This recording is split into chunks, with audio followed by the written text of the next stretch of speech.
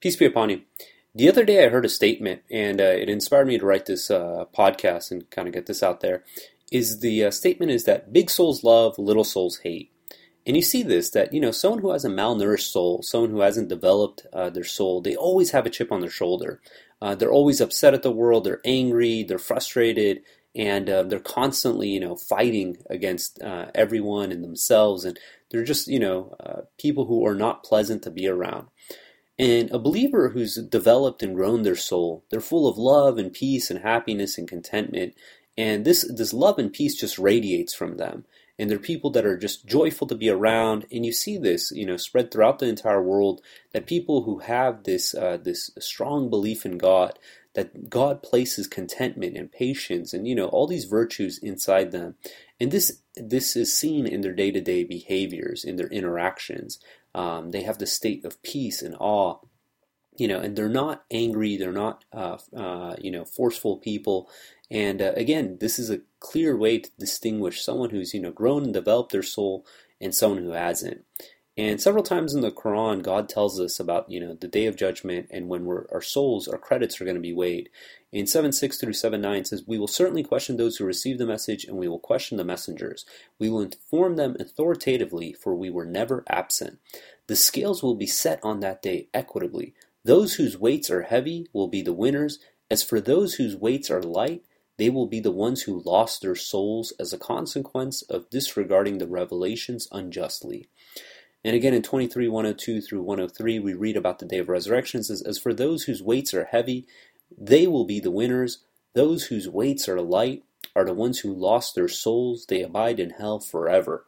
And in chapter 101, it actually talks about that moment when, the individuals, they lose their soul, and it's called the shocker. And it says, "In the name of God, most gracious, most merciful, the shocker," what a shocker. Do you have any idea what the shocker is? That is the day when the people come out like swarms of butterflies. The mountains will be like fluffy wool. As for him whose weights are heavy, he will lead a happy eternal life. As for him whose weights are light, his destiny is lowly. Do you know what it is? The blazing hellfire. So again, we see that, we'll look at some of the characteristics of the big soul, the soul that loves. And God tells us, what these traits are, what this character is. And one of the most profound verses is in 41, verse 33 through 35, and it's entitled Submitters. It says, "Who can utter better words than one who invites to God, works righteousness, and says, 'I am one of the submitters'?" It says, "Not equal is the good response and the bad response. You shall resort to the nicest possible response. Thus, the one who used to be your enemy may become your best friend. None can attain this except those who steadfastly persevere. None can attain this except those who are extremely fortunate." And you think about this situation, you're in a situation where someone is quote unquote your enemy. Maybe they don't like you, they're a coworker, they're someone at school, they're a bully, and you consider them your enemy. And God is saying to respond to them in the best possible response, the nicest possible response. And you think about what that does. What that's saying is that you realize that these conflicts that we have, these humanly conflicts that we have, they're absolutely irrelevant. And for someone who's grown and developed their soul, they realize that. And you think about, how easily most people, they get upset and they get frustrated, they get stopped behind a light, or the checkout aisle at the grocery store is too long, or, they lose their turn in a copy machine, or, something happens that just upsets them. And God is telling you to basically resort to the nicest possible response. And when we do this, God can turn that enemy into your best friend. Not just any friend, but your best friend. And I've seen it happen for myself.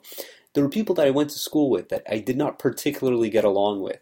And we considered ourselves quote unquote enemies. And it's interesting when you treat someone nicely and you go out of your way to be nice. And not because you're trying to please them, but you're trying to please God. God will change the situation. Now what's interesting is, consistently you see in the Quran, after God gives this very kind of like this straightforward advice for the situation that's very difficult, God immediately tells us when the devil entices to you, in 41:36 says, "When the devil whispers an idea to you, you shall seek refuge in God. He is here omniscient." And to me, this is telling me that this is a tough situation, that here's someone that you consider an enemy, someone who you do not consider a friend. who, responds to you, and God is telling you to respond in the nicest possible response. And it's at that moment that the devil wants to get to you and says, no, don't respond to them nicely. Respond to them harshly. Be mean. They don't deserve it, And it's at these moments that we have to remember God and seek refuge in God, because the devil realizes we're vulnerable and is going to try to take advantage of that situation. And again, you see this again in 2396, is therefore counter their evil works with goodness. We are fully aware of their claims. And God is saying, someone delivers to you evil, to respond with goodness.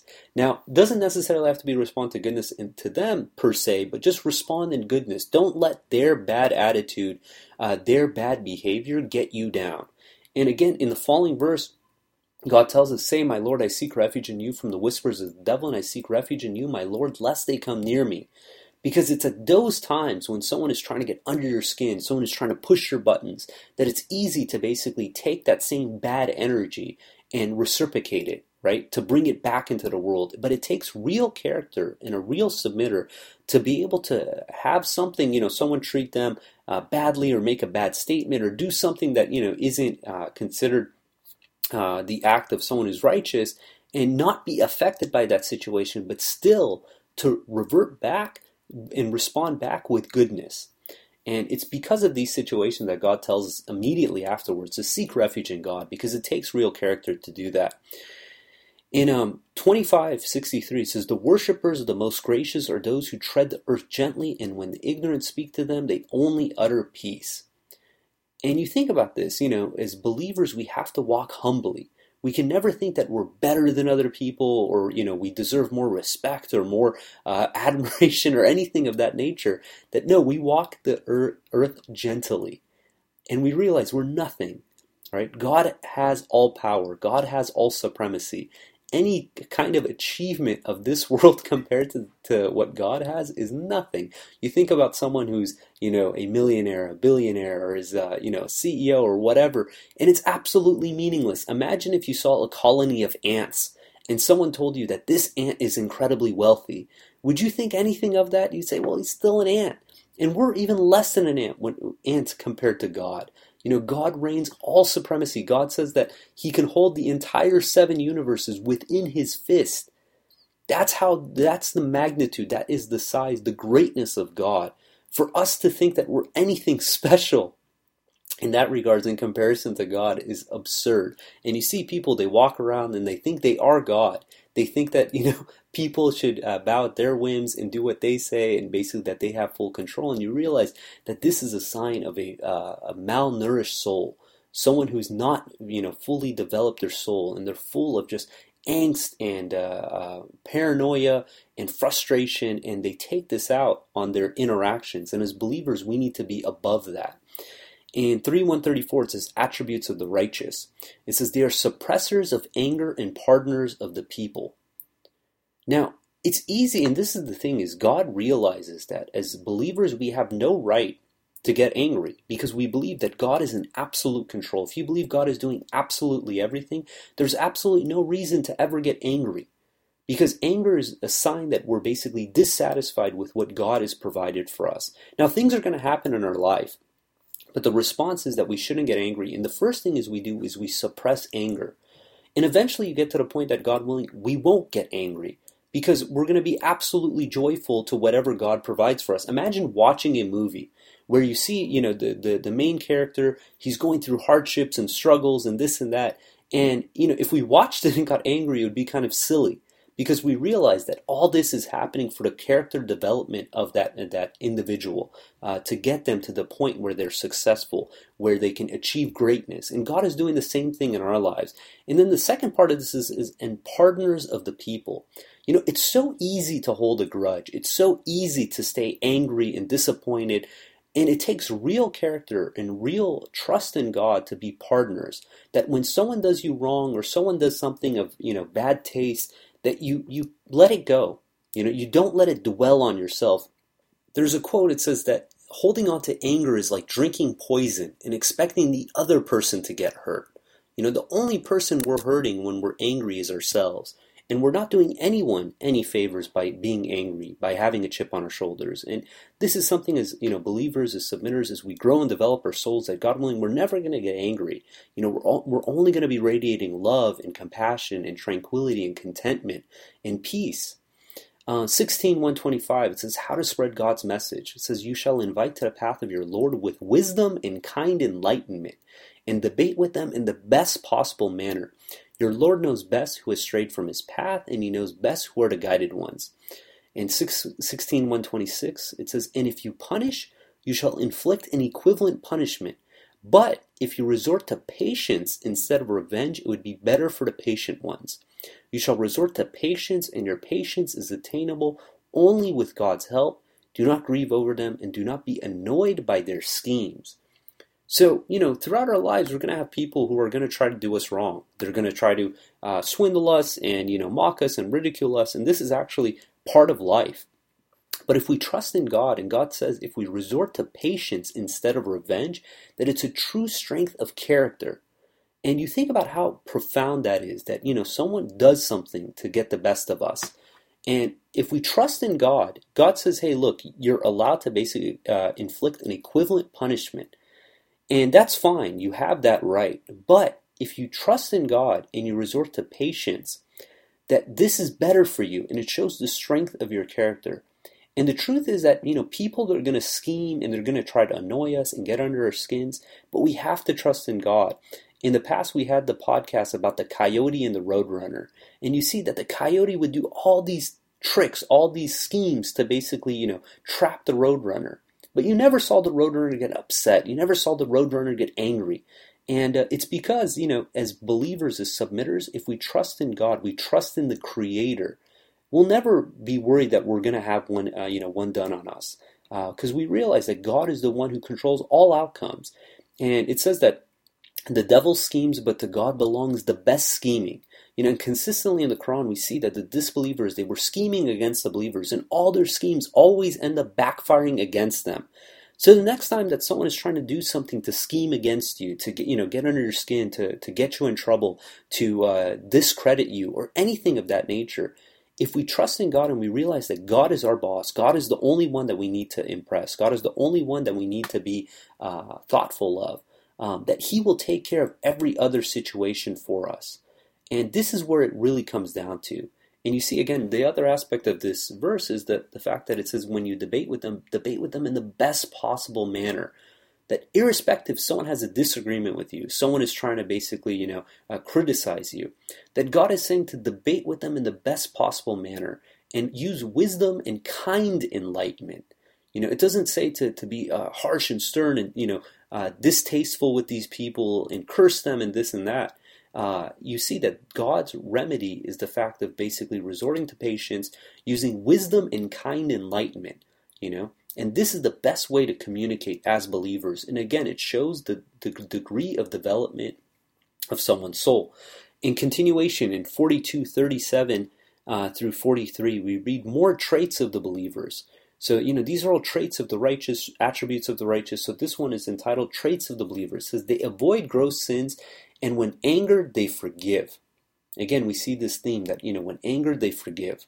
Because they realize they're not forgiving for the sake of the other person, they're forgiving for the sake of ourselves. Because we don't want to be holding on to that anger. We don't want that anger to affect our outcome. In 42:38 it says, they respond to their Lord by observing the contact per salat. Their affairs are decided after due consultation among themselves, and from our provisions to them they give to charity. When gross injustice befalls them, they stand up for their rights. Although the just requital for injustice is an equivalent retribution, those who pardon and maintain righteousness are rewarded by God. He does not love the unjust. Certainly those who stand up for their rights, when injustice befalls them, are not committing any error. The wrong ones are those who treat the people unjustly and resort to aggression without provocation. These have incurred a painful retribution. 42:43. Resorting to patience and forgiveness reflects a true strength of character. So again, God is telling us the limits. God says, look, if someone basically commits an injustice against you, you can stand up for your right? You can basically correct what is wrong. But if you trust in God and you basically you don't resort to aggression or trying to get vengeance, that God will take care of the situation. And it says resorting to patience and forgiveness reflects a true strength of character. Now, how awesome is that? God is setting the boundaries. He's saying, look, if someone is, if gross injustice befalls upon you, that you have every right to stand up for yourself. God doesn't want people who are quote unquote softies. God wants people who are firm, who can talk. Basically be able to stand up for their rights, to say, stand up for the truth. But the reality is, once you have that absolute trust in God, you allow God to fight your battles. You allow God to take care of the situation. It says, although the just requital for an injustice is an equivalent retribution, those who pardon and maintain righteousness are rewarded by God. That again, if we try to basically please God, that the best thing we can do is resort to patience and trust in God. And God takes care of the situation, because God is the one who dictates the outcomes and controls the process. And we have to trust in the process. And one of the themes that in the Quran that we see consistently, we've talked about this before in regards to Quran and liberty, is that people are free to do whatever they want as long as they're not aggressing against anyone else. In 2:190 it says, you may fight in the cause of God against those who attack you, but do not aggress. God does not love the aggressors. And again in 2:193 it says, you may also fight them to eliminate oppression and to worship God freely. If they refrain, you shall not aggress. Aggression is permitted only against the aggressors. As submitters, as believers, as someone who's grown and developed our souls, we have to never be the aggressor. This is a characteristic consistently you see in the Quran of a disbeliever. And what are the signs of a disbeliever? What are the signs, the characteristics of someone who has, a malnourished, a little soul, who hasn't taken the time to basically nurture and grow their souls? And one of the best examples is in 22:72. It says, violence and belligerence, signs of disbelief. When our revelations are recited to them clearly, you recognize the wickedness on the faces of those who disbelieve. They almost attack those who recite our revelations to them. Say, shall I inform you of something much worse? Hell is promised by God for those who disbelieve. What a miserable destiny. And you see that, as disbelievers, they can barely contain themselves. They're so much full of rage and violence and belligerence that the mere mentioning of God's revelations is enough for them to want to attack you. And you see that this is the characteristic of someone who has not grown and developed their soul and has done quite the opposite. Someone who's completely, mistreated and completely neglected their soul, that they have no control over their emotions. And the mere mention of anything of righteous offends them to the point that they want to attack the believers. And you see this consistently throughout the entire Quran, that the disbelievers are always the aggressors. The disbelievers are always the instigators. You see this in the example of Pharaoh. Pharaoh went and killed the firstborn of all the children of Israel because of fear. And what's interesting is that even despite that, when God commanded Moses to go to Pharaoh, God told Moses in 20:43 and 44, says, go to Pharaoh, for he has transgressed. Speak to him nicely. He may take heed or become reverent. Pharaoh who did all these horrendous acts, God is telling Moses to speak to him nicely. Why is that? Why is God telling Moses to speak to such a terrible individual nicely? It says perhaps he may, become reverent. And the reality is that when you speak to someone harshly, when you speak to someone condescendingly, criticizing them, all you're doing is you're guaranteeing that they're going to be that much more fixed in their belief, that their defense system is going to go up, and when their defense goes up, that they're not going to take any criticism. And this is a possibility of allowing someone to basically be able to take consideration of the information and act appropriately. And again, we're not doing this because of our own good. We're doing it because of God. Because God tells us that, when we debate with someone, debate with them in the best possible manner, to resort in the nicest possible response, because then the ball is in their court. And how they respond and how they react is going to determine their outcome. In chapter 36, it talks about the messengers going to a people, and the people say that we consider you bad omens. And the response from the messengers is, your omen is determined by your outcome. how you react to a situation is going to solidify what the outcome of that situation is going to be, because God is the one who's controlling the situation. And again, you see another example of, a believer versus a disbeliever and how they react in a situation when you look at the history of Abraham. Abraham was debating with his father, and in 1941, we read, mentioned in the scripture, Abraham, he was a saint, a prophet. He said to his father, "Oh, my father, why do you worship what can neither hear nor see, nor help you in any way? Oh, my father, I have received certain knowledge that you did not receive. Follow me, and I will guide you in a straight path. Oh, my father, do not worship the devil. The devil has rebelled against the most gracious. Oh, my father, lest you incur retribution from the most gracious, then become an ally of the devil." He said, so this is Abraham's father, "Have you forsaken my gods, O Abraham? Unless you stop, I will stone you. Leave me alone." And you see that this is the response for someone, a disbeliever, someone who hasn't grown and developed their soul, is that they immediately want to resort to violence, to belligerence. It's, threatening, "I'm going to stone you." And you see how awesome Abraham is. This Abraham's response, as opposed to getting angry, upset, in 1947 through 48 says, he said, "Peace be upon you. I will implore my Lord to forgive you. He has been most kind to me. I will abandon you and the gods you worship beside God. I will worship only my Lord. By imploring my Lord alone, I cannot go wrong." So it says, "Peace be upon you." He responds, he says, "I'm going to stone you." He says, "Okay, peace be upon you." Like, how awesome is that? This is something that we all want to strive for, that someone's going to come and say, "I'm going to kill you." Say, "Okay, very well, thank you. Peace be upon you." 4:125, "Who's better guide in his religion than one who submits totally to God, leads a righteous life according to the creed of Abraham, monotheism. God has chosen Abraham as a beloved friend." And you see, this is the reason why. What character, what sign of just absolute someone who's grown and developed their soul, that when their own father is basically threatening to kill them, they still respond in kind.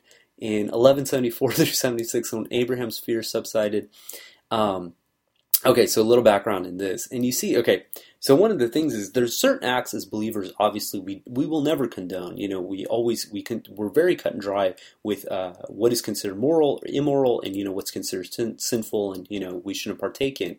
But the reality is, even though that people, we don't agree with it, it doesn't mean that we can go and attack these people or be mean to them or anything of that nature. And you see this, that, consistently there's people, they're idol worshippers, they're liars, they're cheaters, they're all these, people who have these terrible traits. And God is telling us consistently in the Quran to pardon them, to forgive, to forget. And you see this characteristic again with Abraham, that when the angels came to him to give him the news of Isaac and Ishmael, Ishmael and Isaac, that they told him that they're going to basically annihilate the people of Sodom and Gomorrah. And in 1174 and 76 is when the Abraham's fear subsided and the good news was delivered to him. He proceeded to argue with us on behalf of Lot's people. Indeed, Abraham was clement, extremely kind and obedient. "O Abraham, refrain from this. Your Lord's judgment has been issued. They have incurred unavoidable retribution." As believers, we never tolerate immorality. Say for instance, if someone wants to, commit, any kind of vice, they want to do drugs, they want to drink alcohol, they want to, they want to commit in acts that are, non-Quranic, non-righteous. We will never condone the behavior. We'll never say that, "Oh, this is acceptable, this is fine." We always hold our ground. We never basically waver. We're not wishy-washy in that regards. But at the same time, we realize that, hey, people can decide to do whatever they want to do. And because of that, we respect people's autonomy. We respect, as long as they're not harming anyone else, it's up to them. And this is something, again, it shows real character, that you can basically live in the vicinity of other people and not fight and oppress them, that you allow them to make the same mistakes, because at the end of the day, you realize, like, any sin that they commit is on their own neck. As believers, we have to be firm. We can never tolerate, in essence, sinful behavior for ourselves. But if someone else wants to partake it, as long as they're not victimizing others, that is up to them. And, this is a perfect example with Abraham. And then in continuation, so another example that we have is with Joseph. Joseph's brothers, they threw him into a well and they left him for dead. And years go by, and now the tables have turned, and Joseph is the highest-ranking children of Israel in all of Egypt, and he controls all the provisions. And his brothers are going and seeking provisions from him. And you would think that now that Joseph has the upper hand, that he's going to go and basically completely get even with his brothers. And this is awesome. So in 1288 through 93, it reads. When they entered Joseph's quarters, so this was Joseph's brothers, they said, "O you noble one, we have suffered a lot of hardship along with our family, and we have brought inferior goods, but we hope that you will give us full measure and be charitable to us. God rewards the charitable." He said, so this is Joseph, "Do you recall what you did to Joseph and his brother when you were ignorant?" They said, "You must be Joseph." He said, "I am Joseph, and here's my brother. God has blessed us. That is because if one leads a righteous life and steadfastly perseveres, God never fails to reward the righteous." They said, "By God, God has truly preferred you over us. We were definitely wrong."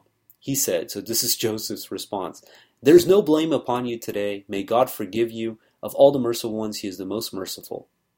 So this was Joseph's response. His brothers left him in a well for dead as a child. He lost his entire childhood with his family, and his response is, "There's no blame upon you today. May God forgive you." How awesome is that? To have that level of belief, to realize that, look, Joseph had that understanding that this was the path his life needed to take for him to reach the level he needed to go. And obviously this isn't something that from day one would seem apparent, but if you have that trust in God, you realize that all this is meant for your good. That irrespective, your brothers, left you for dead, sold you to slavery, had all these things happen to you, that he can respond, "There is no blame upon you today. May God forgive you." That is awesome. That's really cool. And you see in continuation, in 5:13, it says, "Consequence of violating God's covenant." So these are people who basically betrayed the believers. And God is telling us, the believers, how to respond. It says, "It was a consequence of their violating the covenant that we condemned them, and we caused their hearts to become hardened. Consequently, they took the words out of context and disregarded some of the commandments given to them. You will continue to witness betrayal from them, except a few of them. You shall pardon them and disregard them. God loves those who are benevolent."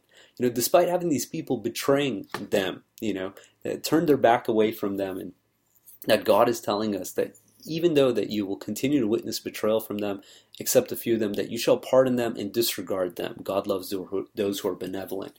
That here's people who basically completely sold you out. They've turned their back on you. And this could have caused the lives of individual, because this was at a time of war, and God is telling to pardon them, disregard them, and God loves those who are benevolent.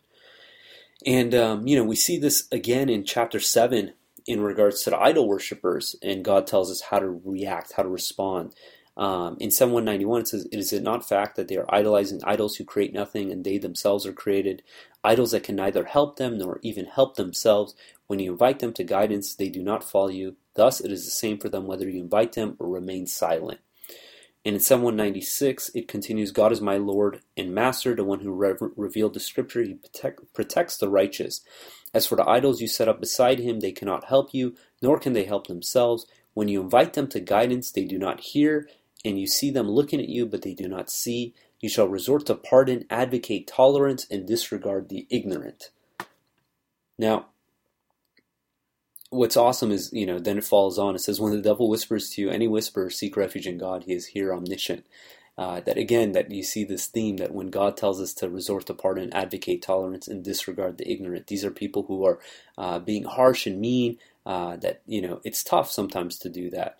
But God says if we seek refuge in God and we trust in God, that God will make it easy for us. That, even if someone has the completely wrong belief, that we still resort to pardon, advocate tolerance, and disregard the ignorant.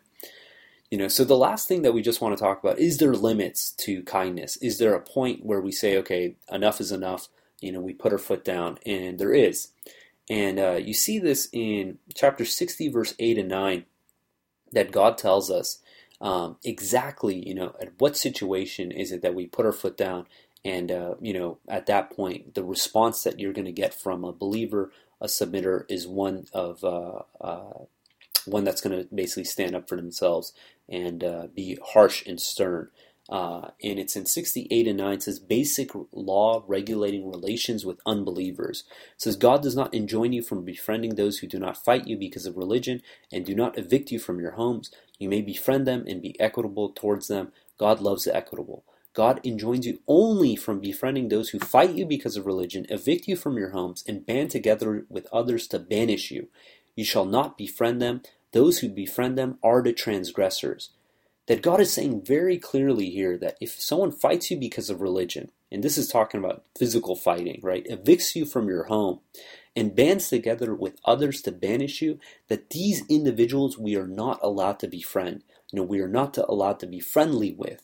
And this is a very extreme case, and you see this with Moses, because in the previous verse in chapter 60, verse 4, it says, Abraham, an example, says, a good example has been set for you by Abraham and those with him. They said to their people, we disown you and the idols that you worship beside God. We denounce you, and you will see from us nothing from us except animosity and hatred until you believe in God alone. Now you think about where Abraham was pushed. I mean, you see Abraham's examples where his father says, I'm going to stone you, and he responds with peace, and they said, we're going to basically annihilate the people of Sodom and Gomorrah, and he basically puts a defense for them. But what was it that brought Abraham to say, you will see from us nothing but animosity and hatred? And what it was you think about Abraham, if you study the history of Abraham in the Quran, that his people basically, they threw him into a fire to die. That these are people who have gone so far down the deep end that there is no hope for them. When people are at that level where they're, fighting you because of religion, they didn't, throw him in the fire because they don't like him or something of that. They threw him in because of his worship of God alone. And they try to band together with others to evict him and to banish him. And for these people, this select group of people, this is the one that we are not allowed to befriend, and we have to be harsh and stern with. And you see it consistently in the Quran in 48:21. It's 29. It says, Muhammad, the messenger of God, and those with him are harsh and stern against the disbelievers, but kind and compassionate against themselves. And again, this, if you read the context of the verses, it's in regards to war, and we know that Prophet Muhammad, he was banished from Mecca, he was exiled he fled to Medina, and they were constantly being attacked and harassed by the disbelievers to the point until he got victory. And again, you see it in 3:118, 120 says, do not befriend hypocrites, O you who believe, do not befriend outsiders who never cease to wish you harm. They even wish to see you suffer. Hatred flows out of their mouths, and what they hide in their chests is far worse. We thus clarify the revelations for you, if you understand. Here you are loving them while they do not love you. And you believe in all the scripture. When they meet you, they say, we believe. But as soon as they leave, they bite their fingers out of rage towards you. Say, die in your rage. God is fully aware of the innermost thoughts. When anything good comes your way, they hurt. And when something bad happens to you, they rejoice. If you steadfastly persevere and maintain righteousness, their schemes will never hurt you. God is fully aware of everything they do. So these are people, again, that they want terrible things to happen to people for strictly believing in God. That they want disaster to fall upon them. And, hatred flows out of their mouths. And God says here, what they hide in their chests is far worse. That against these people, we are not allowed to be friends with. We're not allowed to be friendly with, to be kind with. That God tells us that we have to be harsh and stern. And in 58:22, it says, run for your life. It says, you will not find people who believe in God in the last day befriending those who oppose God and his messenger, even if they were their parents or their children or their siblings or their tribe. For these he decrees faith into their hearts and supports them with inspiration from him and admits them into gardens with flowing streams wherein they abide forever. So, we have to ask ourselves, if we have a conflict with someone, do they meet these criteria? Are they fighting us because of religion, or is it a personal matter? Are they evicting us from our homes? And are they banding together with others to banish us? And if they meet these three requirements, we are not allowed to be friends with them. We are not allowed to be kind to them. We have to be harsh and stern. But you see, for everyone else, God is telling us to basically pardon, to forgive, to forget, to respond in the best possible response, to be kind and compassionate. And even in the point that if you have hypocrites, because one of the things we're not allowed to befriend hypocrites. God tells us how to react, how to behave around these people, and it's assuming that they're not falling within these three requirements. 488 says, "Why should you divide yourselves into two groups regarding the hypocrites among you? God is the one who condemned them because of their own behavior. Do you want to guide those who are sent astray by God? Whomever God sends astray, you can never find a way to guide them." So God is telling us, don't divide ourselves regarding, hypocrites among us. This is a reality throughout all time. There's always going to be the believers, the hypocrites, and the disbelievers. These are the three criteria people, and God is telling us not to divide ourselves regarding them, and that they basically will be in a situation where they can't handle to be around the believers. And God explains this to us in 6:125. It says, "Whomever God wills to guide, he renders his chest wide open to submission. And whomever he wills to send astray, he renders his chest intolerant and straitened, like one who climbs towards the sky. God thus places a curse upon those who refuse to believe." And what this means is that, as we get higher in elevation, the amount of oxygen diminishes, making it harder to breathe. And this is what happens to the disbelievers when they're around the believers, that it becomes hard for them to tolerate, to be able to withstand the presence of so many people who are just happy and joyful and content and full of, love and peace. And this just disgusts them to the point that they want to leave. And just to end on a little note, eagles do the exact same thing. An eagle can fly incredibly high heights, and what happens is that crows consistently want to basically bother the eagle. Now the eagle could go and totally mess up these crows. He's multiple times its size, much better flyer. But what the eagle does is that it soars up to heights that the crows cannot withstand. And when he goes up to those heights, the crows basically just go away. And it's the same thing. If we have people in our lives that bother us, that disturb us, that are trying to get under our skins, that are trying to push our buttons, when we elevate ourselves, when we elevate our spirituality, our belief in God, our reverence for God, when we do this, they can't stand to be in our presence, and they'll either have to conform and reap the positive benefits, or they basically go away. God willing, we're going to end there. If you guys got any comments or questions, hit us up at QuranTalk@gmail.com. Again, that's QuranTalk@gmail.com, or on Twitter at TalkQuran. And check out our Quran study notes at QuranStudy19.com. And until next time, peace and God bless.